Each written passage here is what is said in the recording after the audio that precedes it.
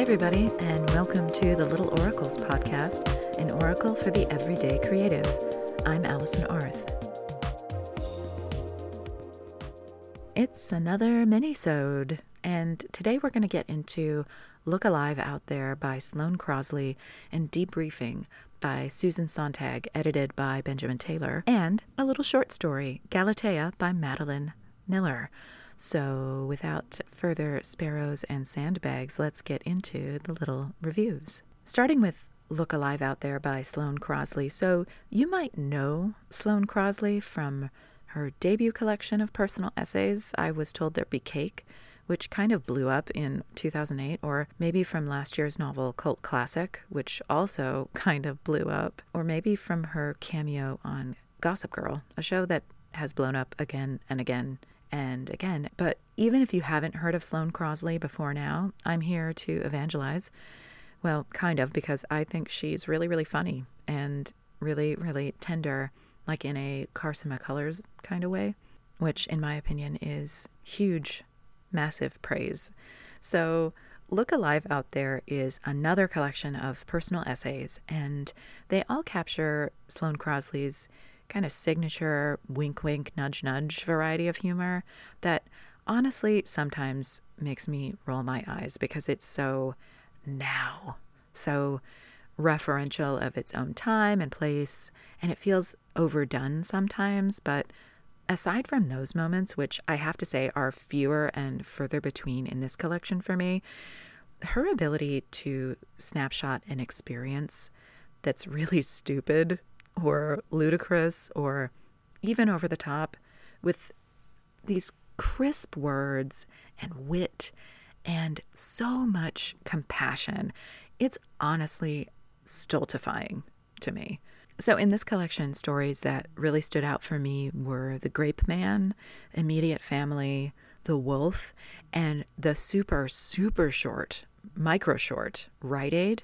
And all of these, in their own ways, show off her derision of humankind and her abiding love for us weird and soft and mean little sacks of bones and tears and these beating, beautiful little hearts we all have. So she's often really self-deprecating. These are personal essays, and she isn't afraid of sounding petty or kind of despicable, honestly. And she has these ways of logging those moments with humor and a really light touch, and they feel very real and relatable rather than off-putting or giving you a sense of, oh my God, I would never do that. So I guess you could say she holds her pen very lightly. Do you know what I mean? Like, she doesn't take life too seriously, but that isn't to say she isn't serious about life. And what I'm saying by that is that she writes with depth and emotion. She's not all surface or snark or just simplification, but she still writes about her life with a certain breeziness and ebullience that makes you want to read more and more. And she's just so real. And speaking of being real, and of personal essays too, in a way, let's talk about Debriefing by Susan Sontag. So this is a collection not of Sontag's cultural criticism, the thing for which she's most famous and the thing for which you probably know her. It's a collection of her short fiction, which she started writing later on in her career. And I had no idea that she had done this. So I was really excited to discover this book. And what's so interesting about this collection is that it doesn't really feel like fiction. It feels like personal essays, or I should say it feels like personal essays that were then fictionalized in this act of translation.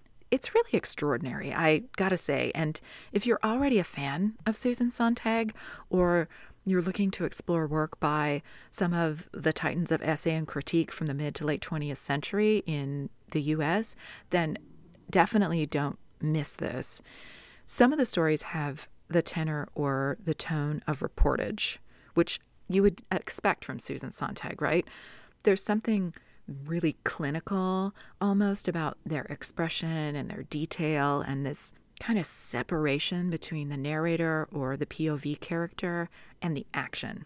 A lot of the time it feels very witnessed in the way a reporter might witness an event or have an experience, particularly the stories American Spirits and Project for a Trip to China.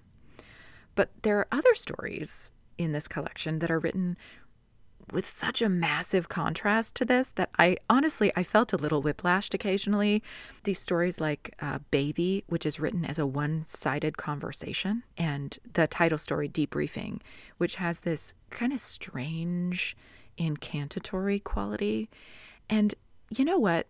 Even though I said I was whiplashed, it actually worked for me in this weird way. It felt like a tour through Susan Sontag's disparate short fiction experiments, which technically I guess it is. And these stories were pulled together from across the various publications they appeared in by the editor, Benjamin Taylor. And it's a book I keep thinking about.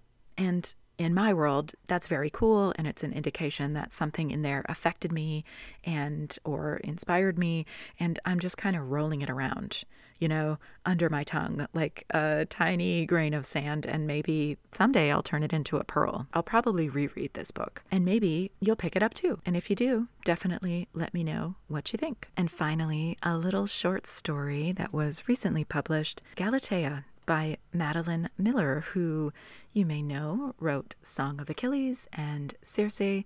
Madeline Miller is a classicist, and so she writes about classical characters, and Galatea is no exception. This is a very famous story which has seen many adaptations. The story of Pygmalion, the story of My Fair Lady. Galatea is pretty short, and it's told from Galatea's perspective. The source material is primarily the Metamorphoses by Ovid. Galatea isn't even named in that story, so Madeline Miller gives her an identity, she gives her a voice, she gives her a feminist agenda, and, I'm here for it. This wasn't my favorite thing that Madeline Miller has ever written. It felt a little bit quick and kind of operated on the surface. What happened was a little bit expected, but I really enjoy Madeline Miller as a storyteller and as a word-by-word on-the-page writer as well. She's a pretty lyrical writer. She writes really pretty sentences, so I will probably read anything that she has written. So yeah, check it out. And there you go. Little minisode. Thanks for listening. Hit that subscribe button wherever you get your podcasts so you don't miss an episode. Give us a review if you like what we're doing over here at Little Oracles. It really helps the podcast. And if you want more big book energy and creative content, head over to the blog at littleoracles.com and follow on Instagram at Little Oracles. Send me a DM if you want to join the Discord to talk with other creative-minded folks. And as always, take care, keep creating, and stay divine.